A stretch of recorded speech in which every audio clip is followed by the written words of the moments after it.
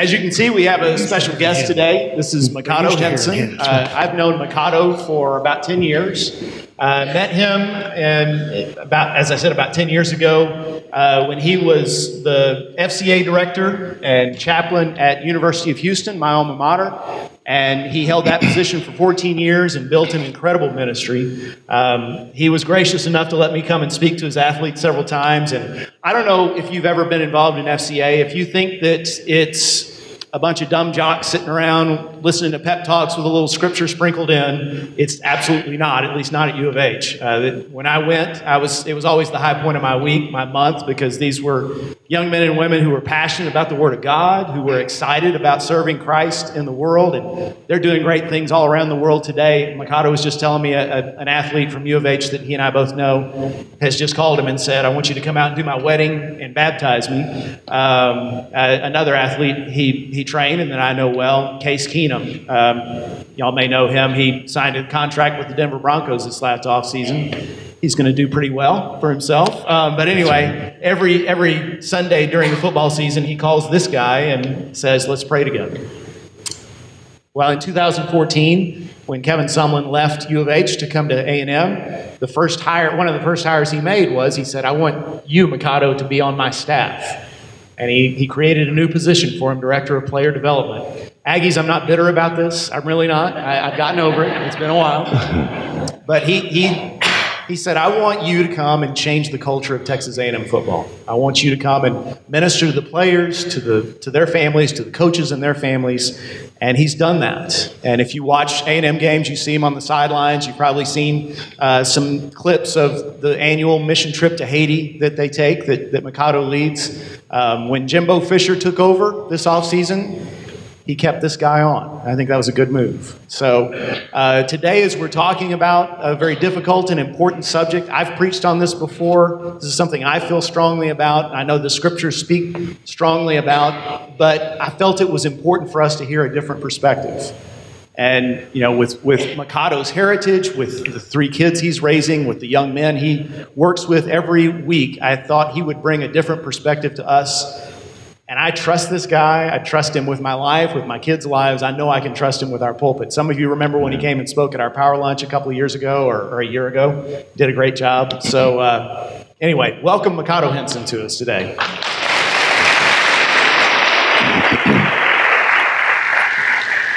So Mikado, would you start by telling us a little of your testimony, how you came to know the Christ and got to this point? Well, thank you, Pastor Jeff.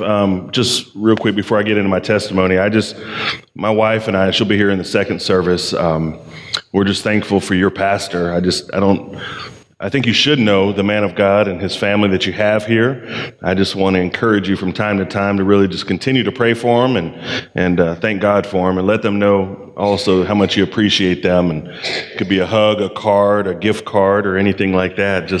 They can go out to dinner and that wasn't scripted, by the way. I like that. But I just want you guys to know that he's a dear friend of mine and an awesome man of God and brother in the Lord.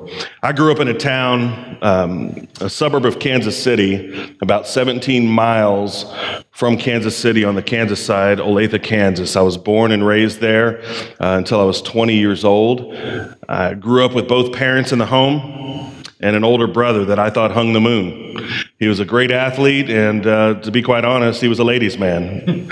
And I wanted to follow after Big Brother in his footsteps, just in his social status and his athletic prowess and all those things. And so grew up, and from the outside looking in, we were an amazing home, a 2-car garage, fenced-in backyard, really blue-collar, hard-working family. My dad, who's still in the grocery business, started out at 16 as a sacker at Safeway. And 50 plus years later, he's been running stores in that whole Kansas City area. And they kind of call him in to help restore stores that are kind of struggling. And through his hard work and customer service and great hiring ability and retention, all his stores always go through the roof in sales and all those things. And then my mother, they're both on the verge of retirement, by the way. They keep talking about it, that it's soon and very soon, right? we sing the hymn. And but my mother's been an occupational therapist. She's been in that field for a long time as well. So grew up in a loving home, hardworking, blue collar. We had great morals. We had great morals. We treated people with respect.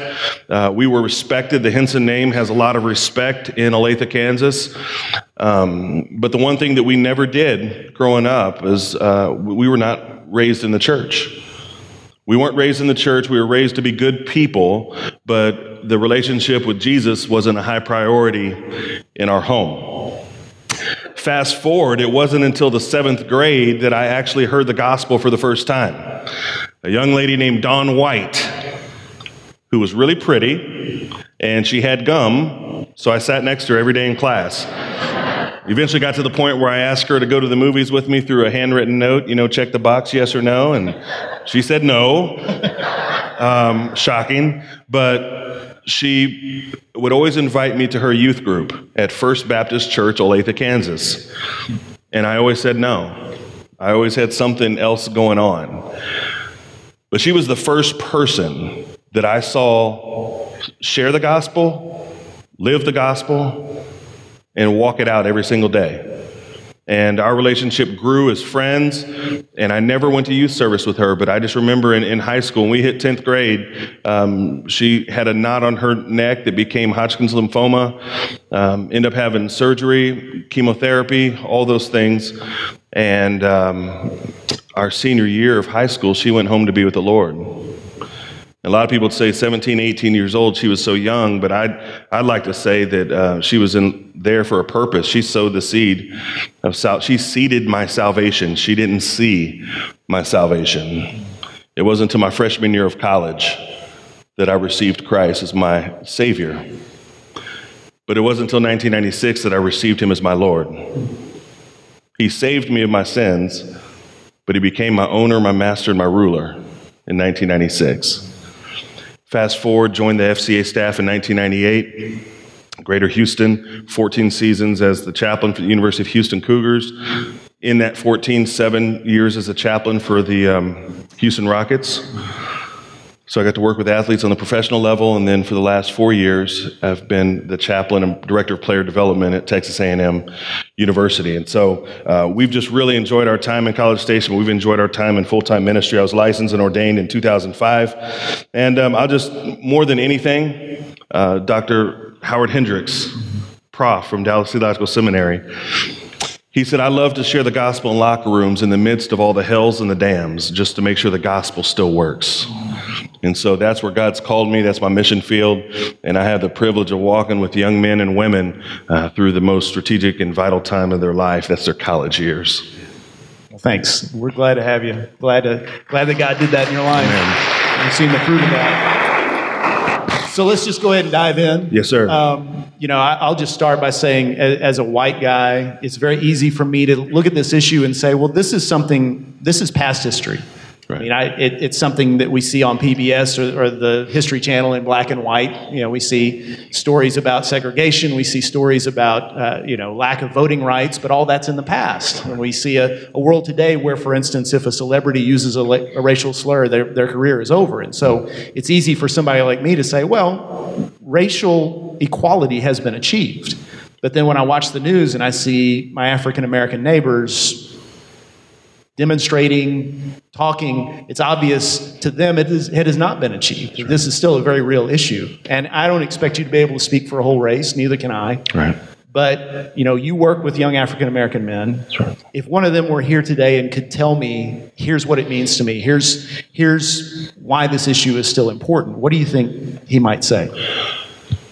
I think they'd say a lot, to be honest, and I think they'd be very honest and very candid.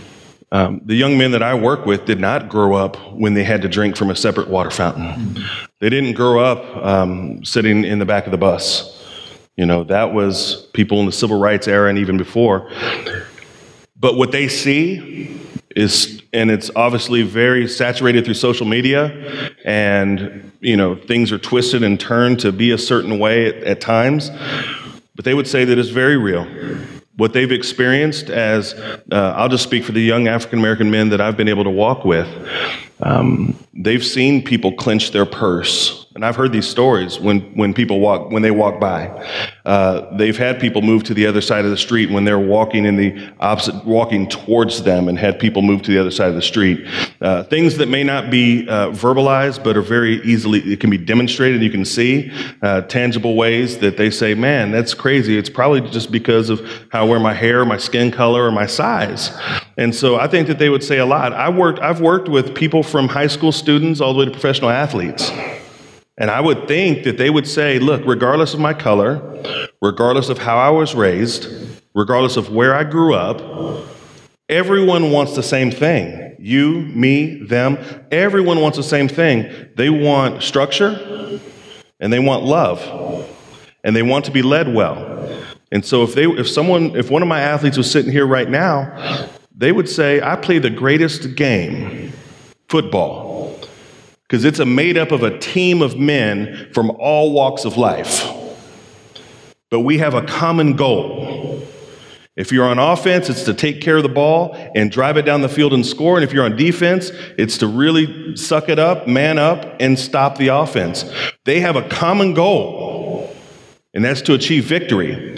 They don't care where anyone's from. They don't care how they were brought up and raised, whether they're from the rural, suburb, or inner city. They're all working together, speaking the same language. We got guys on our offensive line. Our center's from Lufkin, Texas. He's a biracial young man. The guy to the right of him is from Buda, Texas. He's hunting and fishing every week. He's from the country. These guys, they're best friends. These guys didn't know each other before they came to school, and they're going to stand in each other's weddings one day. Why? Because a game that entertains so many people has brought people together, and hopefully is showing the world what it looks like to be able to operate with unity and operate in harmony and operate with a common goal. And it doesn't matter what you look like, talk like, smell like, raise like, anything like that, but I'm your brother. And so I think that they would communicate those things. That football teaches more than just how to win a game. Football teaches how to live life and to live life in harmony with other people. I get calls all the time, and I'll share this real quick. I get calls all the time from coaches from across the country. It's kind of weird now being in my 19th season as a chaplain. I still look at myself as the young guy. Now I'm getting calls as the sage in the business. And I get calls from coaches all the time, and Mikado, I need you to help me find a chaplain. And I said, Coach, I'd be honored to. What are you looking for? And I'll tell you this, 9 times out of 10, they say, I need an African-American man. And I always ask why.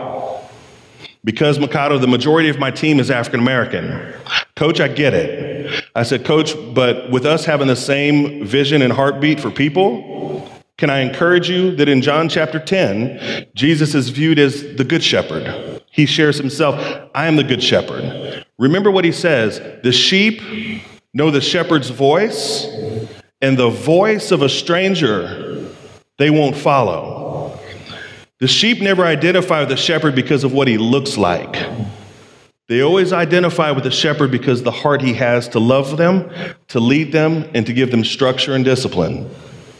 It's the voice of the shepherd that people are going to follow. My mentor, John Randalls. John Randalls was an older Caucasian man, a hippie. He'd always use the words, look here, dude, hey, baby. I mean, he talked a little different than me. That man poured into my life that I'd never looked at him as being an older white man who was pouring into my life. I looked at him as a man of God who spoke truth to me, challenged me, corrected me, all those things. Why? His heart reached my heart. He had a heart for Jesus. I had a heart for Jesus. That connected us. And so I said all that to say, if our young men could talk right now, they have learned this thing the right way of how to work together towards a common goal. Off the field, they oftentimes experience much different. And that's what needs to change. I hate to stop you. But you started into the scriptures. I'd like to continue there. It's easy for us to see this as just a political issue, but it's biblical. It's something that scriptures talk about explicitly. What would you say the scriptures tell us about this? Gosh, just open up the scriptures and just look. But as you look through the scriptures, it is very clear the Father's desire. In John 17, the high priestly prayer, and he just talks about, Father, let them be one as we're one. You can open Ephesians chapter 2, and he says, there is no longer slave or free, no longer Jew or Gentile. This opportunity for salvation has been made available to everyone. See, the Jews, through their bloodline, they were the chosen people. And when the Jews rejected Jesus as Messiah, salvation became available to the Gentiles. Who were the Gentiles? Everyone who was non-Jewish. It had nothing to do with color. It had everything to do with who wasn't in that bloodline.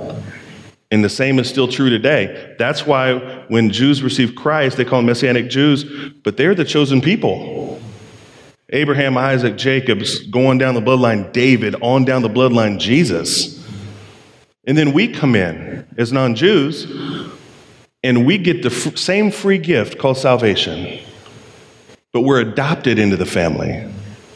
And what do you do when you're adopted? You receive all rights and privileges of that of the bloodline child. And so the Bible speaks really clear on this. I just want to encourage you guys with just a couple scriptures. We have a way of thinking, right? You have a way of thinking. I'm not saying it's right, wrong, good, bad, indifferent, but everyone has a frame of mind, a way they think every single day that they wake up. As Christ followers, that way of thinking should line up with the scriptures. We have a way of thinking oftentimes. God has a way of thinking. If they don't line up, one has to change, one won't change. The standard is the standard. Anything short of that, the Bible deals with that and calls it a very small and powerful word, sin. Sin means missing the mark. God has a way of doing things, and when we don't match up to the way he says do them, we miss the mark, and now we're in sin. 1 John 4:20 and 21 says, if anyone says, I love God and hates his brother, he is a liar. For he who does not love his brother whom he has seen cannot love God whom he has not seen. And this commandment we have from him, whoever loves God must also, it's a commandment, must also love his brother.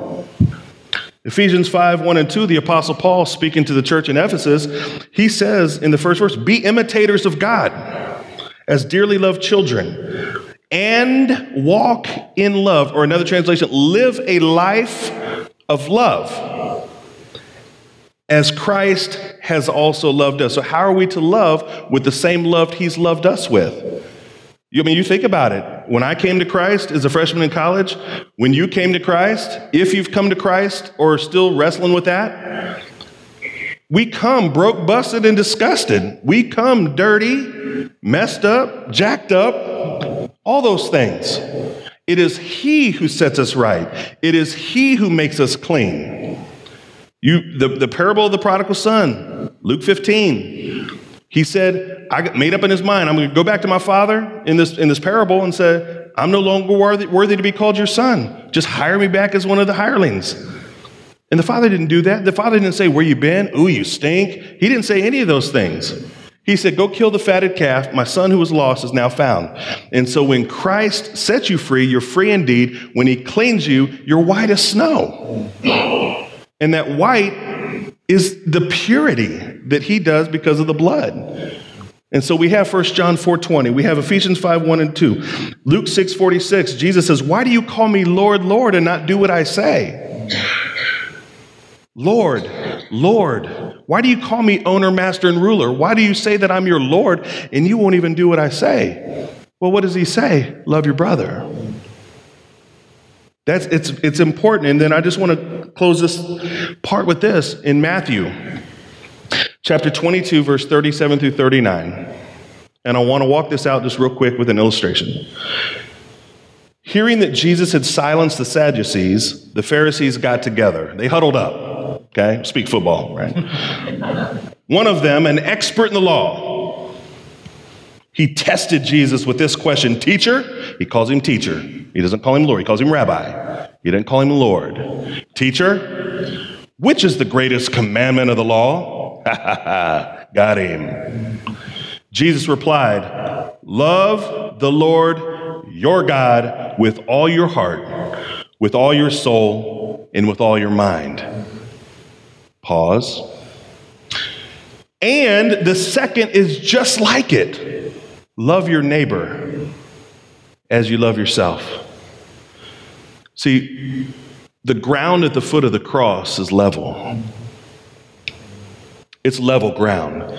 There are no peaks or valleys at the foot of the cross. It's level ground. And everyone, by faith, has to receive that Jesus is who he said he is. He's the Savior of the world. We focus so much on our relationship with Jesus, and we should. And that's the vertical beam of that cross. But the one that suffers sometimes is when Jesus said, and the second is just like it. Love your neighbors yourself. Sometimes we lose focus on that. We've lost focus on that. You turn on any news outlet or social media right now, and it will show you that we've lost focus of the horizontal beam of that cross. We get the vertical right a lot of times, and we all agree on that. But where the discrepancy and the disagreements often happen are in the horizontal beam, the second part of that commandment. That's our relationship with the person to our left and to our right. And you know what? Even that person to our left and right may not look like us. But we are called and we are commanded by the Lord himself to love that person, to walk with that person, to have a relationship with that person. Our horizontal relationships tether us. They tie us to that vertical beam, and that's our relationship with Jesus. Remember Luke 9:23. He said, if any man comes after me, let him first deny himself and take up his cross and follow me. And oftentimes, all we want to do is carry around that vertical beam. I love Jesus. I love Jesus. Yes, I do. I love Jesus. How about you? Great. How do you show me you love him? Do you love your neighbor as yourself? Do you have people over to your home and have dinner with you that don't look like you? It goes beyond, well, I work with black people. My son's on a team or my daughter's on a team with black people or Hispanic people, Asian people. It doesn't matter. When's the last time you guys have sat down and talked and had coffee and sought to be understood, sought to understand rather than be understood? These are conversations that have to happen, and we'll get into that in a little bit. The Bible's very clear, very clear. And oftentimes we either skip over it, turn a blind eye to it, but the word is what it is. And he has a way of doing things, and we have to make the adjustment. Henry Blackaby said in Experiencing God, we have to make the major adjustments in our life if we want to experience him to the fullest. Yeah, there's more where that came from too. Amen. So I know this church well enough. I've been here over 2 years that I think just about everybody here would say, I don't have hate in my heart. I treat people with equality, and they'd be telling the truth. Absolutely. But what can we do as individual people? Mm-hmm. I think ordinarily, and you mentioned some of that, having people over to our house who don't look like us, but what can we as individual people do to bring healing, to bring reconciliation, and glorify God? What can we do? There's a lot that we can do. And the first thing that we can do is just first admit that it's still an issue. We need to admit that there's still a racial divide in our country. I'm reminded in some form or fashion every day that I'm non-white. Good, bad, or indifferent, I'm reminded every single day. It'd be like walking in College Station and everyone has on their maroon and white, and no one even notices. But let a Longhorn walk in with their burnt orange. And what do you think they'll be reminded of? They'll be reminded that they don't fit in with the majority. And I use that illustration is because in America, Caucasian people, and I'll share my experience of where I feel I have some validity in this whole thing. People who are Caucasian have never had to be reminded of them being Caucasian. But people who are of color are reminded in some way every day that they're of color. And so I think we have to be willing to admit that it is still an issue. It is still an issue in our world. It is still an issue, particularly in the United States. And the United States of America is a great place. I'm honored and I'm thankful to be able to be a part of this country and to be able to be a citizen of this country. But there's also parts of this country that I still cringe at. But I want to be a part of the solution. I want to be a part of the solution to be able to have conversations and to be able to say, man, we weren't raised the same way. We may not think the same way, but you know what? I can still walk with you. I can still have great conversation with you. I can still hug you. I can still tell you I love you. And we may think completely different. So we've got to be able to admit that. We got to be a bridge and not be a fence. We got to be able to bridge the gap. Remember, Jesus said in John 14:6, I am the way, the truth, and the life. No one comes to the Father but through me. When original sin happened, there was a chasm, there was a gulf, there was a gap between God and humanity, and he desired that relationship. Jesus came as a bridge to bridge that gap. And that's what we have to be. If we want to be the demonstration, the hands and feet of Christ, we've got to be that bridge. We've got to be the ones that people can see, man, Jesus is real. Well, how do you know he's real? Because your life, man, you're bridging gaps, man. You're bringing people together. Man, I can tell you love Jesus, not by what you just say, but your actions are screaming how much you love him because you love the people that he created in his image and in his likeness. And so as Christ followers, we have to get outside the four walls of the church. It doesn't mean taking a group to Haiti all the time. It doesn't mean of going and doing a community cleanup and things like that. We just have to be the body of Christ. We have to get outside the four walls. This is the huddle. This is the huddle. You're hearing the plays. Okay? And then when you guys sing and pray and dismiss, that's the ready, set, break. Now everyone has to go run their play. And where does that happen? That happens at HEB. That happens at your work. That happens in your circle of friends. We've got to run the play. So we admit that there's a problem. We're a bridge and we're not a fence. We help bring people together, not divide. We have to do that. And then we also have to get outside the four walls of the church and be willing to go and build and walk with people.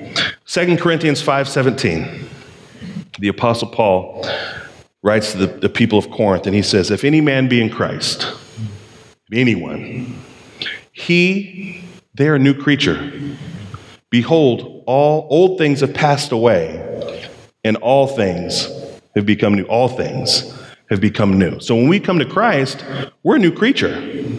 Our old system, our old world, our old way of doing things, that has to die.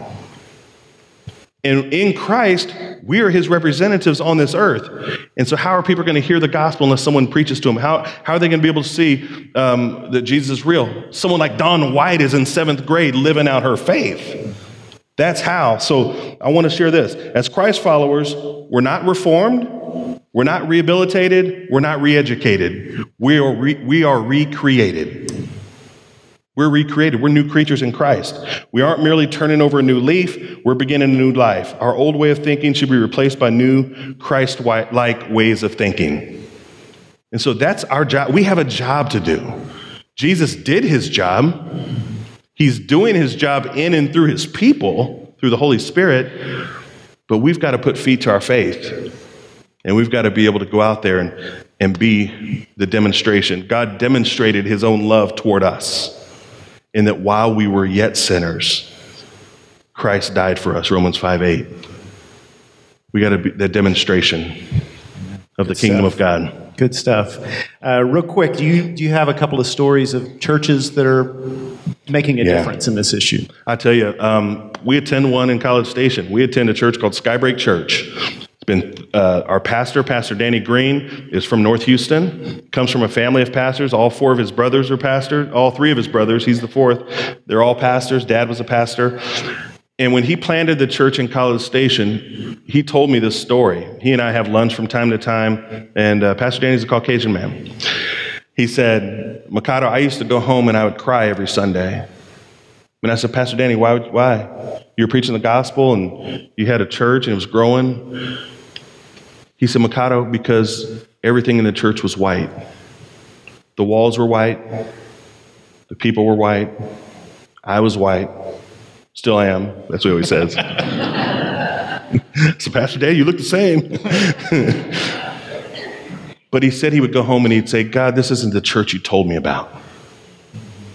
This isn't what heaven's going to look like. We're going to worship together in heaven. Why can't we do that here on earth? Why do the Hispanics go to a Hispanic church, the blacks go to a black church, whites go to a white church, Asians go to Asian church? Why can't we worship together? And he said it broke his heart. He said he started praying, fasting with the leadership, and they started inviting anyone who had a pulse.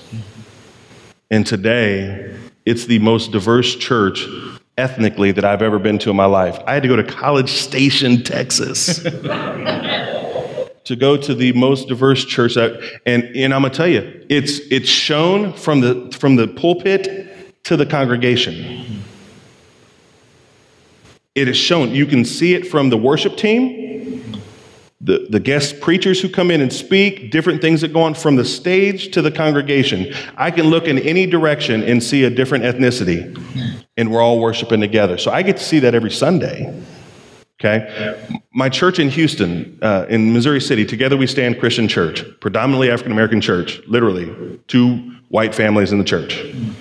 That breaks my pastor, Alan Rice's heart. Because Together We Stand the name came from John 17, Father, make them one as we're one. That's where the church was birthed out of. But there's an Asian church in Fort Bend that would come and fellowship at our church with us. Okay? Worship style is completely different, but that's okay. You may like your hamburger dressed up this way. I may like my hamburger dressed up that way. But at the same time, we're going to go eat a burger together.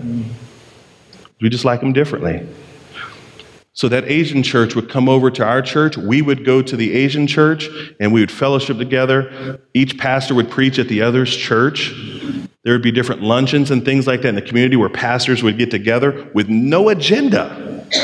No agenda to say, we got 800 coming every Sunday. We got this. And started just talking about their church. They started talking about the kingdom of God.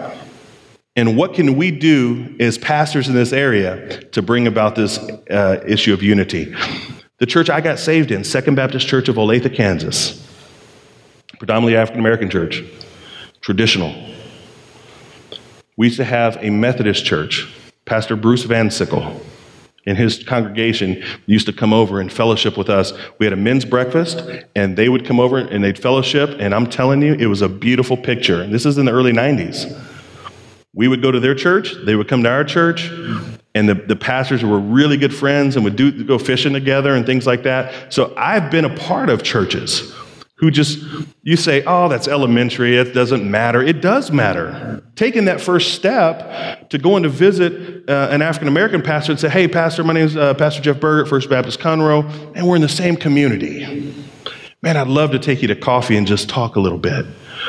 It's those little things that are going to make a big difference. It's never the big event. It's never going to be, let's set up a tent and have all the churches in the community come. That's not going to do it. What's going to do it is candid conversations, tough conversations, going to other churches, meeting other pastors, fellowshipping with people who don't look like you, who worship in a completely different style as you. And it may be uncomfortable. And let me tell you, everyone in here, including this guy here, it's okay to be uncomfortable. We've got to get comfortable with being uncomfortable. That's the only way that we will see change in our sphere, in our circle, in our communities, in our churches. And you have to be able to say, we need that. We need that. I want to honor God with that. He is blessed by that. And so I've been fortunate to be able to see churches in other communities that I've attended. I've seen that become a part. And there's a lot of pastors, Matt Chandler, David Platt, who are now preaching and not afraid to speak on this issue. Dr. Jeff Berger, not afraid to speak on these issues from the pulpit. Why? Because it comes from a heart of love. Not of guilt, not of shame, nothing like that. The whole result is reconciliation, which means to go from an enemy to becoming a friend. We were reconciled to Jesus. We were an enemy of God. And we received Christ. We became a friend of God. How about that? And the way it was done between here and heaven, between us and him, how about it's done between our neighbor? You know who your neighbor is. And it's going to take some humility and not guilt, but it's going to take a whole lot of love. Amen. Good job. Good job, Mikado. Now, I know you got one more story for us, right? Yeah, share that with us. Yes, and I'm sensitive to the time, but what I didn't share in my testimony, because I kind of glossed over some things, June 6th, 1971 was the day my parents got married. It's really important to me because Carl Henson was 19, African American. Donella Tower, 18, Caucasian. Dr. Gross, who married my parents, was almost kicked out of his church for marrying them. There was a meeting with the elders. But he loved Jesus, and he knew they loved one another, and he stood for truth. And he did their ceremony. How do I know that? When he passed away, his widow gave my parents a little write-up that he did in his journal. Married Carl Henson, Donella Tower today, my first interracial marriage. My parents in the early 70s, late 60s, early 70s, they went through hell on earth as an interracial couple. Not my mom's parents, not my grandparents, but my mom had family disown my mom and her parents for allowing that to happen. And it wasn't until about 25 years later that they finally came around and said, Carl seems like a really good man. This June, they'll be married 47 years. This June. My brother and I, born in the 70s, grew up in the 80s, we were called every biracial name, hurtful name that you can ever think of by both sides. By both sides. Then I'll end with this. So my mom and dad, they got it, but they love each other and they love Jesus now. My brother and I got it. Did it hurt us? Sure. Did it define us? No. In 2016, racial tension knocked at my door. In 2016, my 6th grade son was at the bus stop. In 11th grade, a bigger white kid called my son the N-word. Shut up, you N-word. And that hurt my son. Hurt him bad. He came home crying, huffing and puffing. Son, what's wrong? He told me what happened. I said, what time do you go to the bus stop every morning? Okay, I'll walk you to the bus stop tomorrow. And I had 2 dads go with me just to protect me or him. I don't know which one. And I had a real close conversation with this young man. I said, if that's the type of hate that's in your heart, you need Jesus and you need to change. And if that came from what you've been taught, then I'd love to have a conversation with your father too. Because it's wrong, it's hurtful, and it doesn't build anyone up. And this kid, shaking bad. Why do I say that? I saw racism hit my home in 3 generations. So yes, we can sit wherever we want on the bus. We can eat wherever we want in the restaurant. We can drink out of whatever water fountain that we want to drink out of. But in 2016, it knocked on my door again. And it's wrong. According to 1 John 4:20, Ephesians 5:1, and remember in Psalm 133, King David said, how good and how pleasant it is when brothers can dwell together in unity. And so you all are doing your part. In the world, in the United States, it's a big problem still. And if you don't think that, I want to encourage you to wake up to that because it is.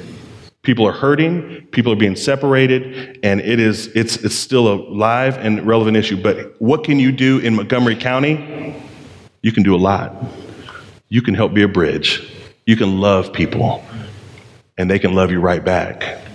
And so I'm thankful that things like this are happening. I'm thankful that you have a pastor who is preaching the word of God, has a heart of love to do it, that you have the ears and the heart to receive it. That's all a part of this communication thing. You have to receive that. And I pray, there's a parable, the parable of the four soils. I pray that this word is sown on good ground. Not on the path, not on rocky soil, not on thorny soil, but it's fallen on good ground.